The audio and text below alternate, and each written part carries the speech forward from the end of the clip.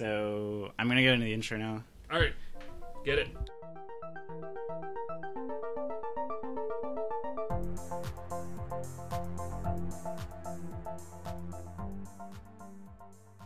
Thank you for listening to Hip Squared. I'm your co-host John Beecham. And I'm Troy Kramer, and I'm trying to start the timer, which apparently isn't working right now. So I guess We should just have a simple hourglass instead of this digital monstrosity. The internet treats me better than this normally. And you're listening to American Fantastics Pop Culture Podcast, celebrating everything from the mainstream to the independent, weird, old, and local. Troy, how's it going? It would be better if I could get this timer working, but it's been going good. I just got back from Spain, so that's exciting. Okay. Spain. What was Spain like? Viva la España. Beautiful, not humid, very dry, and like a nice balmy 50. So it was fantastic. Great weather the whole time. Got to see my then girlfriend, now fiance. What? So exciting. Yeah, no, it was a great time. I went over with her family, and we were just there for You're like a about week. stowaway? Pretty much. They just stuffed me up into like the top compartments in the airplane. I didn't realize it was her whole family. I thought it was just you and Abby. Yeah, no, it was her parents, her brothers, me, and then one of her brother's girlfriends. Okay. So we were there for about a week. We got to see a bunch of Madrid, got to see Plaza del Sol, was there for New Year's. Mm-hmm. Got to see Segovia. Had some suckling pig from Segovia. Whoa. That is some delicious baby pig. I bet it is. I know. Babe must have been amazing. The innocence tastes so good. Well, that's neat that you had such a good time in Spain. I bet that was really cool. Like, magical time being in another place. I had a wonderful Christmas and New Year's, and being envious of you being abroad, but then also got good news that Troy finally got hitched, so he sowed his wild oats and is finally settling down. Yeah. Yes. Well, so one of the first things we want to talk about today, a lot of people have been playing and talking about the new Super Mario Run mobile game. The Super Mario Run. Yeah, Super Mario Run, as it's known colloquially. Well, I'm not really huge into mobile games. I just got a smartphone recently, and the only reason I did was because when my last phone died, there were no more free phones except for those. Yep. And the one that my wife Kelly has that we both didn't like. So I finally got, and I only have I don't really use it as a smartphone per se all the time. It only connects to Wi-Fi. I don't have data, so. But I do like playing games, and I do like using apps every once in a while, and I figured that would be something entertaining that you could do on your own. But I've also realized that, of the few mobile games I've played, it's kind of like the old ages of the internet and, fighting pop-up ads. And, you're basically letting yourself sit through commercials or ads or, offers to sell you things so you can play a free game. Mm-hmm. Well, I mean, yes, you're working. You have to deal with all those ads. On the other hand, the people that are making those games have to make money somehow. They can't just, give you free games as much as we'd love them to. That's kind of the one exception to that was Pokemon Go did a really good job of there were very few ads getting in the way of the experience, but that's just not the case. You can't do that with most games. Most games don't let you get away with that. Now, say Pokemon Go, you didn't just when you were in your environment, you didn't see ads. No, so I think how they ended up getting their ad revenue. Okay, go ahead. I think what they ended up doing is essentially you could make your location a Pokeshop or a Pokestop, and then that's how they got their ad revenue. Is you? Oh, so businesses could make themselves a Pokestop, but they had to pay for that. That's what I'm guessing. Okay. Because I don't remember seeing a whole lot of ads. Yeah, and that kind of makes sense, but it also seems too I know it's hooked up to Google Maps, so maybe it just seems like those businesses would be marked locations in a map anyway. It would be so many they would need. Yeah, well, there were a ton of Pokestops, and the other thing was that. The infrastructure for Pokemon Go was actually based on an earlier game called Insurgency. Yeah, I know it was designed by another company besides Nintendo, and then it was kind of adapted into the Pokemon franchise. Right, it was the same company that designed Pokemon Go designed this initial game. So they used all of this data that they had from that game in Pokemon Go. Yeah. But that being said, I don't know. I don't know how else they would have gotten the money. Yeah, well, I know that you had to buy things. This is what people would do: is that they would buy Pokeballs and they would buy so instead of like sometimes games will let you farm things, but I think it's like usually probably really slow. Or like if you run out of Pokeballs, like we just have to stop playing until you're so normally when you unless you pay like extra, $2 for 10 more Pokeballs. So they were that I totally forgot about that. But that's how they made their money, is that because I know people that went in and bought a few Pokeballs just to keep playing. Yeah. The other way, and how they did it, was you could get more Pokeballs by going to Pokestops, which was trying to get people to move around more. But again, if you ran out, and like you couldn't just go to a Pokestop and just load up on them. Yeah. It was like you get like 2, and then you have to wait 15 minutes before you can hit it up again. Okay, so it's like kind of like for impatient people or lazy people, could just kind of shortcut the system by. Right, and that's what most of for these it. systems Yeah. are. I mean, you get into any of these mobile games, that's what they do, is that you can play it. A lot of them you can play it. There are some games where you can play it as much as you want, but you won't like keep getting the rewards that you'll get if you come back every day. There's a whole scary idea behind this. I think it's called Skinnerbox theory. Yeah, it's like about like giving you rewards, and like those rewards will create sort of like the conditioned response where you'll keep. And I know a lot of it's like people talk about it's mixed up in brain chemistry and like dopamine and. But yeah, it's like triggering your reward system over and over again. So even if the experience itself isn't quite as like thrilling, like that dopamine response. That's what and that's what Pokemon Go hits on that really easily. And I know we were going to talk about Mario Run, but sorry. Well, we have to give our little introduction to our opinion on mobile games generally, because it's like it's a really new phenomenon. Well, it's not too new anymore. Yeah. But relatively speaking, in the long history of video gaming, they're fairly new. And they're like a different style of gameplay, and it's also like I guess like what's different to me is when I grew up, like games, they were always kind of expensive. And then later on, you kind of like learn how to get like used games or like find like the games that were a few years old. Those were always like a little less expensive, but you'd always pay something, and then you would basically pay for a whole complete game.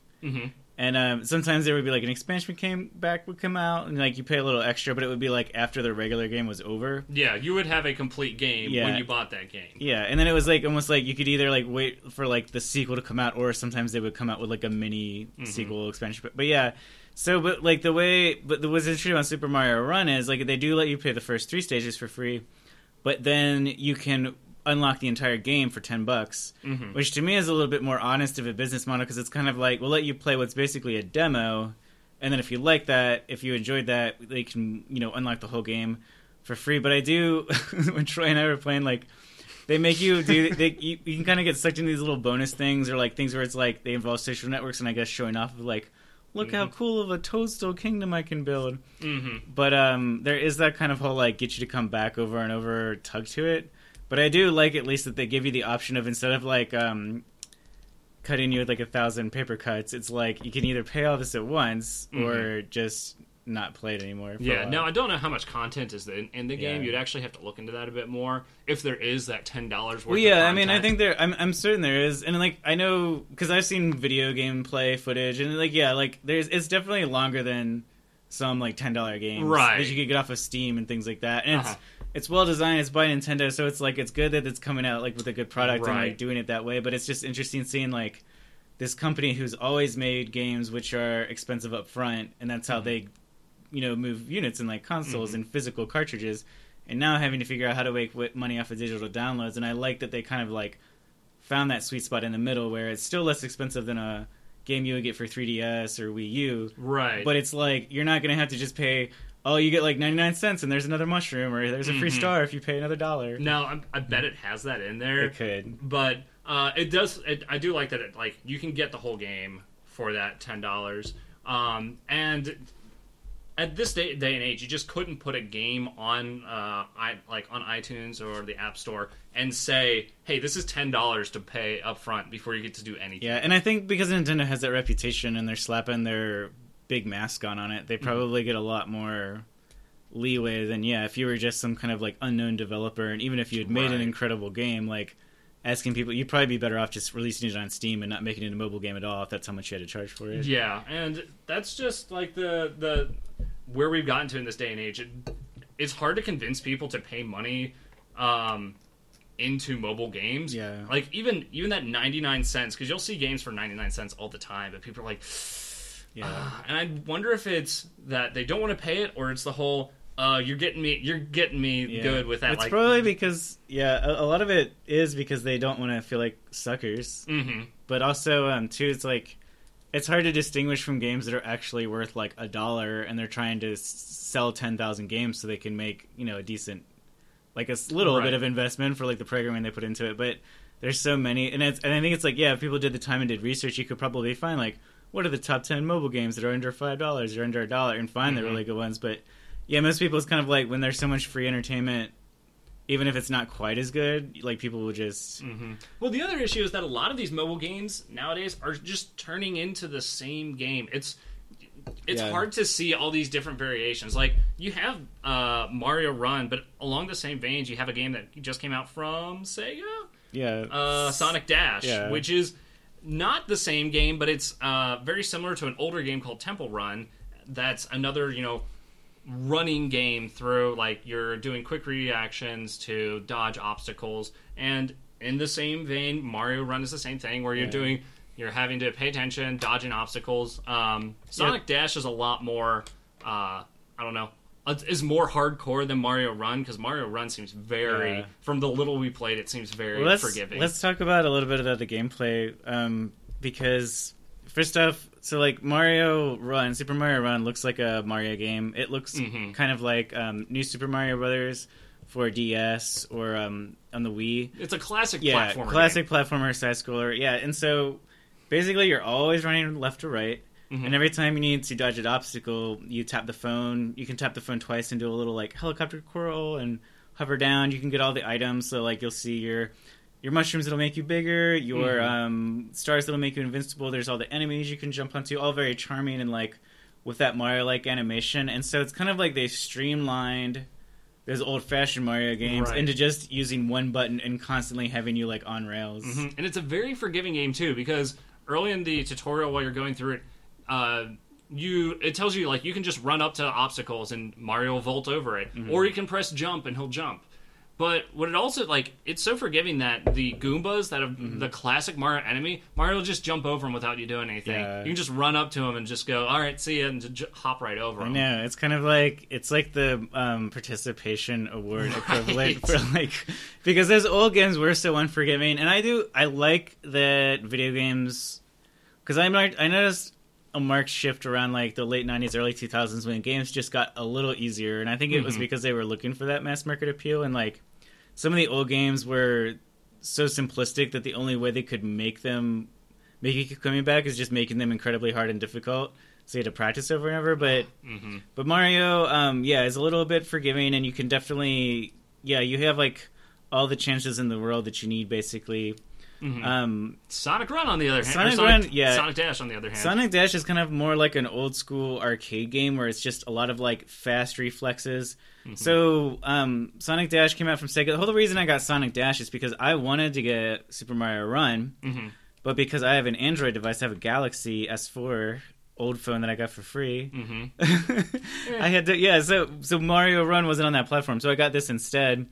And yeah, it was like a charming game on its own. It has really good graphics. That's one thing that kind of blows me away about mobile games these days. I always buy old laptops. I can't afford a nice looking new one, but my free cell phone now has a better like graphics processor inside. I think it's really cool though, and the graphics style is really neat. It's got that old school Sonic kind of cartoony feel, and basically it's like chasing after rings, jumping over enemies, through enemies, fight Dr. Robotnik at the end. But if you make mistakes, you can either like crash into obstacles, like not dodge them and just die instantly, or you can run out of rings and die. Right. But So I think both of these games play on like their big selling point, which is nostalgia. They're trying to get the people that played those games back when they came out back into it. You played Sonic Dash. It feels very much like your original Sonic games. Yeah. It doesn't look the same, but you still have that quick. Everything's going by really fast. You need to be paying attention. Reaction to it. And the same can be said with Mario Run in a different aspect, in that it's very friendly. It's all bright colors. It's all trying to get you to get you through the level, get you to feel that victory or success at the end. That's why the early levels are so easy. It's hard to There's die on those them. very frequent kind of reward systems. Like, you don't have to put in Mm-hmm. a lot of investment to get a little bit of payoff of, like, an accomplishment or feeling like you did something or got a prize or finished a little phase of it. Yeah. That's why they're throwing coins at you all the time in that game. That's true.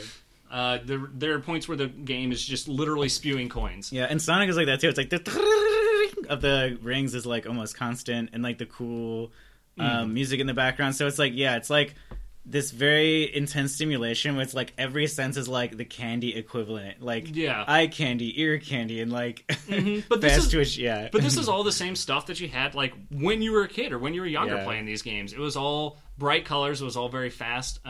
Sonic was more intense. I remember when I was a kid and I was playing Sonic, I was terrible at it and I didn't like it because it was so fast and I couldn't keep up with it because I was younger. But Mario was a slower pace. It gave you plenty of time to complete the levels. And that's why I enjoyed Mario more. But it's just a testament to the design of these games in that they do keep... they feel very much like their predecessors. Yeah. It keeps the same style and gets the people that enjoyed those games coming back to them again. I would say it's kind of like... It's cool for something that you can just pull out and take out of your pocket. But it's also kind of like... It's like they...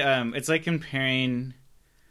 I don't know, like a nice burger at like a nice burger and grill where it's like, you know, a $10 burger to like what you would get at McDonald's. Like, it'll work. It's better than not and than going hungry if you're bored. It's cool to be able to pull it out and play it, but I definitely think it's like, as far as the quality and like the enjoyment and like the long term like and satisfaction, I could get that feeling much easier from like playing the old Sonics or like Super Mario World. It's like, and that's like I think where like, if you really want a good mobile game, get a PSP or get a DS or something like that.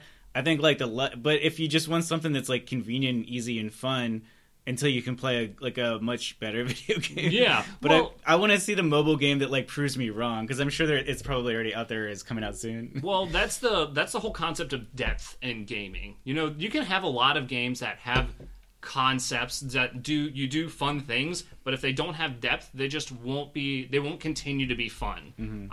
A way that mobile games get around this is by the Skinner boxes that we were talking about earlier, is that there's just not a whole lot to this game. You're running I would pay like a good $5 or $10 for like a nice JRPG. Like, I feel like that's something you could very easily accomplish, like just you know, top down view, going around exploring dungeons, fighting monsters. Like, you could do motion controls for all of that, and like I don't know if that already exists or like somebody just adapted like an old fashioned version of that.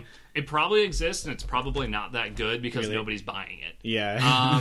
The problem with JRPGs is nobody buys JRPGs anymore. Yeah. They're so old. But like we're talking about nostalgia genres though. Like if you're trying know. to get that millennial, like that 30-year-old millennial, like, oh yeah, we're gonna make you Final Fantasy VI, but for your phone. Why do you think they keep talking about Final Fantasy VII is going to come out on the next generation, the remake of it? So I don't know. We can talk about the nostalgia and all this forever. So we should talk about other. So you had another kind of game that you wanted to talk about tonight. So I'll start this off with I'm going to give you 3 names, and I bet they won't mean anything to you. Okay. Joe Lisette, Tom Ross, and Luis Scott Vargas. No. I have no idea. So these are all 3 of the most well-known Magic the Gathering professionals.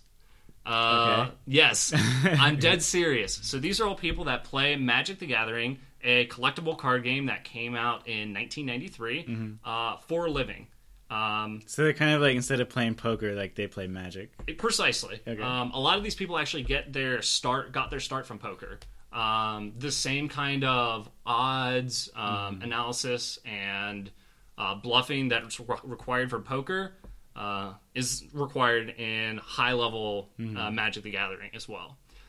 The reason that I'm bringing this up, and I've been playing Magic for probably 3 years now. Okay. But the reason I'm bringing this up is that this weekend, January 6th, I believe, is Grand Prix Louisville, which is a big Magic the Gathering tournament that's happening in Louisville. There's probably going to be over 1,000 players there. Many of them competing for a top prize, and 2 of the players that I mentioned will almost certainly be playing in that event. Joe Lisette and Tom Ross, because it is... So what are their like reputations other than being really good? Is one of them like a bad boy and the other one's like more of the. So they're both really well known. They're the two players that I know that are really well known for the particular format that they're playing.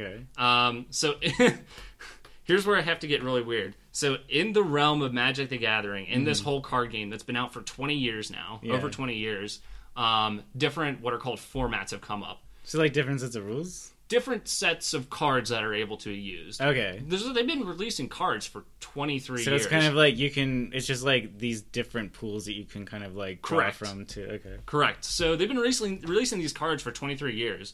Now, the cards that they released 22 years ago are ridiculously expensive. When I say ridiculously expensive, I mean the event they're playing this weekend is what's known as Legacy. Most of the decks will be over $1,000. Wow. The cards that are consistent because they're so old and rare. And because they're so old, they're so rare, they're so hard to find, and they haven't been printed in like 15 plus years. I know one of the players, his like Joe Lissette's deck, who's one of the players I just mentioned. His deck is well over $2,000. Man. So that's just try and wrap your mind around. So you could say his insanity deck of this. is stacked. His deck is stacked. Nice. Now he's going to be playing against a whole bunch of other people that have just as expensive decks. Okay.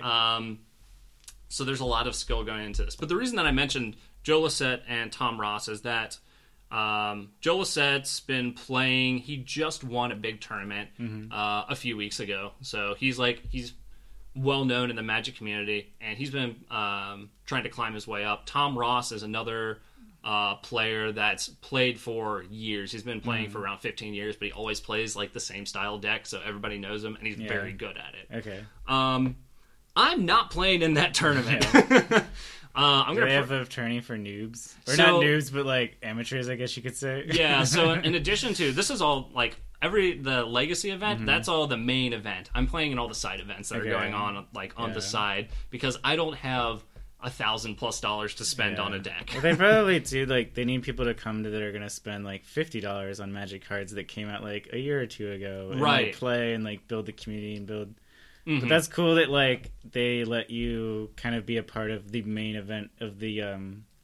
It'd be kind of like if you could like go to Wimbledon and then it'd be like this side tournament going on in like a park, Right, like right. across the street For the amateur. Yeah, it's for the amateurs playing on the side that's like, we want to be there. We want to like feel like we're in with the community, but I know that I'm not up to that level, and I'm not going to spend all that money to play in this event. So what makes like Magic, like why do people get so psyched up about Magic when there's all these other card games? Like why did Magic, like is there something unique about it or like particularly good? Like I like the art, because I remember getting Magic cards when I was like little. I didn't have anybody to play with. I kind of understood the rules because nobody else had a Magic deck. Because this would have been in like 1993, like 5 maybe, like very early on. So it would have been like 2 but years I after really it came liked, out. but I really liked the art in the cards. I thought that was really cool, and I liked the little lore that kind of came up like Right, the so flavor like, text at the yeah, bottom. it would be like flavonoids, goblin raiders, and it'd be like the flavonoids always mount their enemies' heads on pikes after they kill them, and then it's like you look at and they're like super weak. They're like 1/1 and they cost a plane. Yep. Or something like that. But like, so that's cool that like they do invest a lot into the art. Yeah. And like creating that lore, but like, is there anything special about the game specifically, like how it's played? Why is it stayed around for as long as it Like, has? why Magic and not like something else that would be just as huge? But it seems like Magic is like the dominant card game still. Like, There's a couple reasons. First off, it's the oldest. It was the first one that came out. gotcha. No other. It's the first collectible card game that came out. It came out before Pokemon. It came out before Yu-Gi-Oh. It came out before all those games. So people have just known it longer, and it exploded when it first came out since it was such an original idea at the time. Beyond that, the designers have done a very good job of keeping what we call the power level very clean. They haven't They've recognized that this game has been out a long time, and they've respected that. So they haven't like created overpowered cards that would be able to like kind of like wreck being able to use older decks and things like that. Exactly. So one thing that games like Yu-Gi-Oh have done is that every year, whatever card was printed in the last year, they'll just make something better.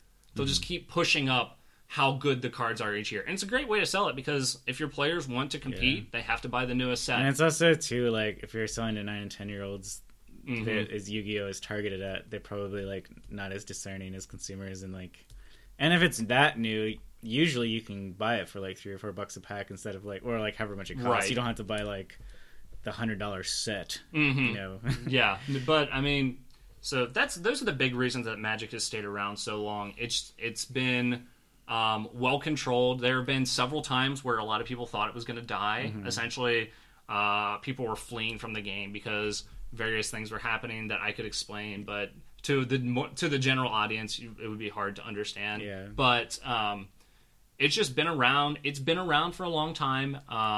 The other reason is that it does randomness better than a lot of games do. Mm-hmm. So there's like still a certain dimension of luck involved, even if you're among the top. Okay. Right. So you're not going to go into a game and the best player will always win. Mm-hmm. Generally, the best player is favored because it is a very strategic game. There's a lot of thought, as I said, the statistics from the poker guys, all that comes into play. But a new player can still beat somebody that's been playing for a long time if they get the right luck. So it is accepting to newer players. They've been working on that more and more in more recent years by bringing down the complexity of the game. Yeah. Just so that newer players can get into it. I think that's kind of too like what Dungeons and Dragons has done with 5th edition, and it seems like a lot of these games they used to be targeted toward the hardcore nerd, but now that like nerd culture is opening up and becoming like less stigmatized, it's kind of like to bring more people in, you have to lower that entry bar. Right. Not necessarily dumbing things down, but just kind of like streamlining them because like I think with Magic and Dungeons and Dragons and a lot of those older versions, like there was needless complexity and like and like it just created like these convoluted rules, whereas like I think if you can find people to sort of chip away at that, like that's a good thing, like a good way to evolve old and like even comic books do that, like they'll reset continuity because they know like if you're wanting to get new readers every 5 years, you can't be like worried about stuff that happened 12 years ago that you need to like have collected the comic for, you know. But well, that's just as the current head designer of Magic has said many times. The death of Magic will be its own complexity and its own resistance to letting new people join. They've been, as I said, they've been doing a very good job in the more recent years of bringing it down to a new player level. So this just occurred to me, but we're talking about mobile games that have a lot of depth, and it's kind of the Blizzard equivalent to Magic, but the game Hearthstone. Yes, which is kind of like World of Warcraft on a mobile game. You can play with friends. It's very easy to play against friends or the computer. And I feel like as a card game, as far as card games go, and like the strategies and all, like building your decks and like because that's what Blizzard seems to be really good at, is adapting existing genres that have already been kind of like somebody else has blazed the trail, but Blizzard will create their version of it, which is very user friendly but also very good. And I feel like Hearthstone is like that for Magic, but on a mobile device. It is. It's a very good. What am I thinking of? Digital collectible card game.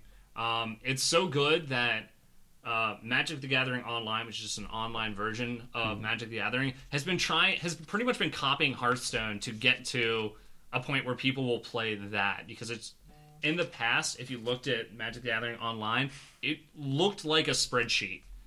It was painful to play. It wasn't enjoyable for most people, and it was kind of a nightmare. But now that they're trying to follow in Hearthstone's footsteps, because Hearthstone figured out, oh, if we make this look good for people, like make the animations look nice, make everything just more friendly. Well, I think, people will play more. I mean, because you can do very simple things like all that cool lore on each Magic card. If you got somebody who's a good actor to narrate those, and like even just make it an option, but like when you're looking at the cards, do you want somebody to read what's on it in like a really cool voice? And like you could add production value that would not really necessarily like change the gameplay, but just make it a more like enriching experience. And right.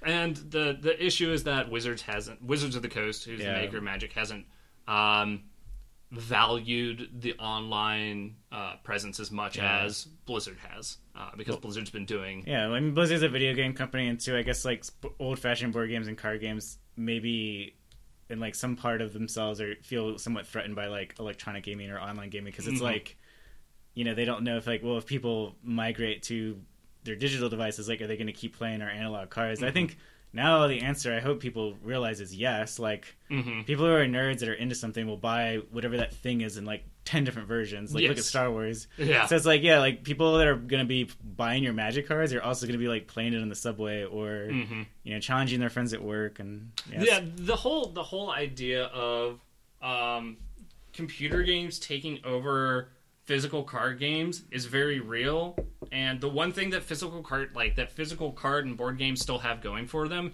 is that feeling of picking up components and putting them down. That communication of talking with your friends across the table. The social aspect of being in person and like being able to share snacks and like or go to a big convention and right.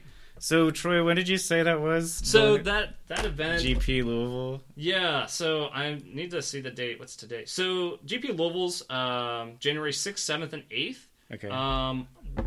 We might be there. We might get a couple interviews. We'll see how it goes. We'll see how busy it is. I'm interested in going. Yeah. It's going to be down at the fairground? Not the fairgrounds. The convention center. Okay. The big Louisville where everything happens in Louisville. Like where the state fair is? Yeah. Oh, okay. Yeah, so it's going to be in a big hall in the state and like one of the side rooms. Yeah, so last time we went, it smelled like horses, so we'll probably because of the we should go. I think that's called it's the Kentucky Expo Center. Yeah. Okay, so if you're in Louisville, that'll be coming up this weekend. We will be around. We'll give you our report next week. Hopefully.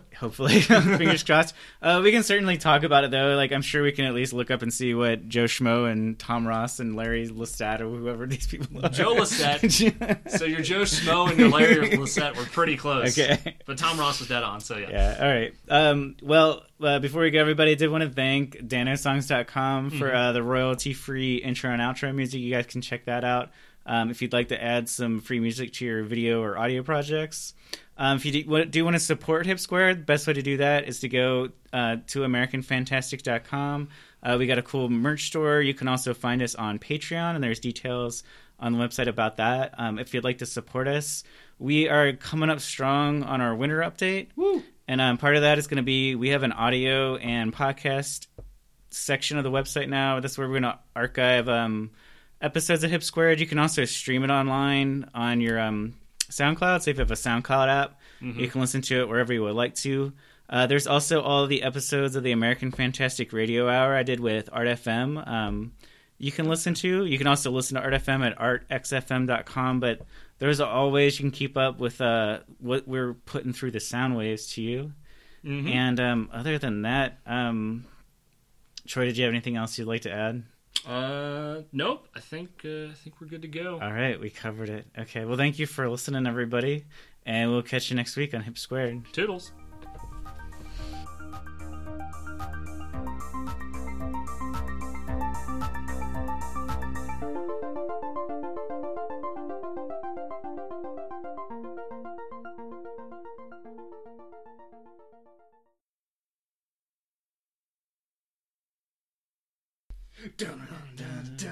I don't remember what the music is like at all. That's all right. It's more like... Yeah, it's very jazzy and stuff.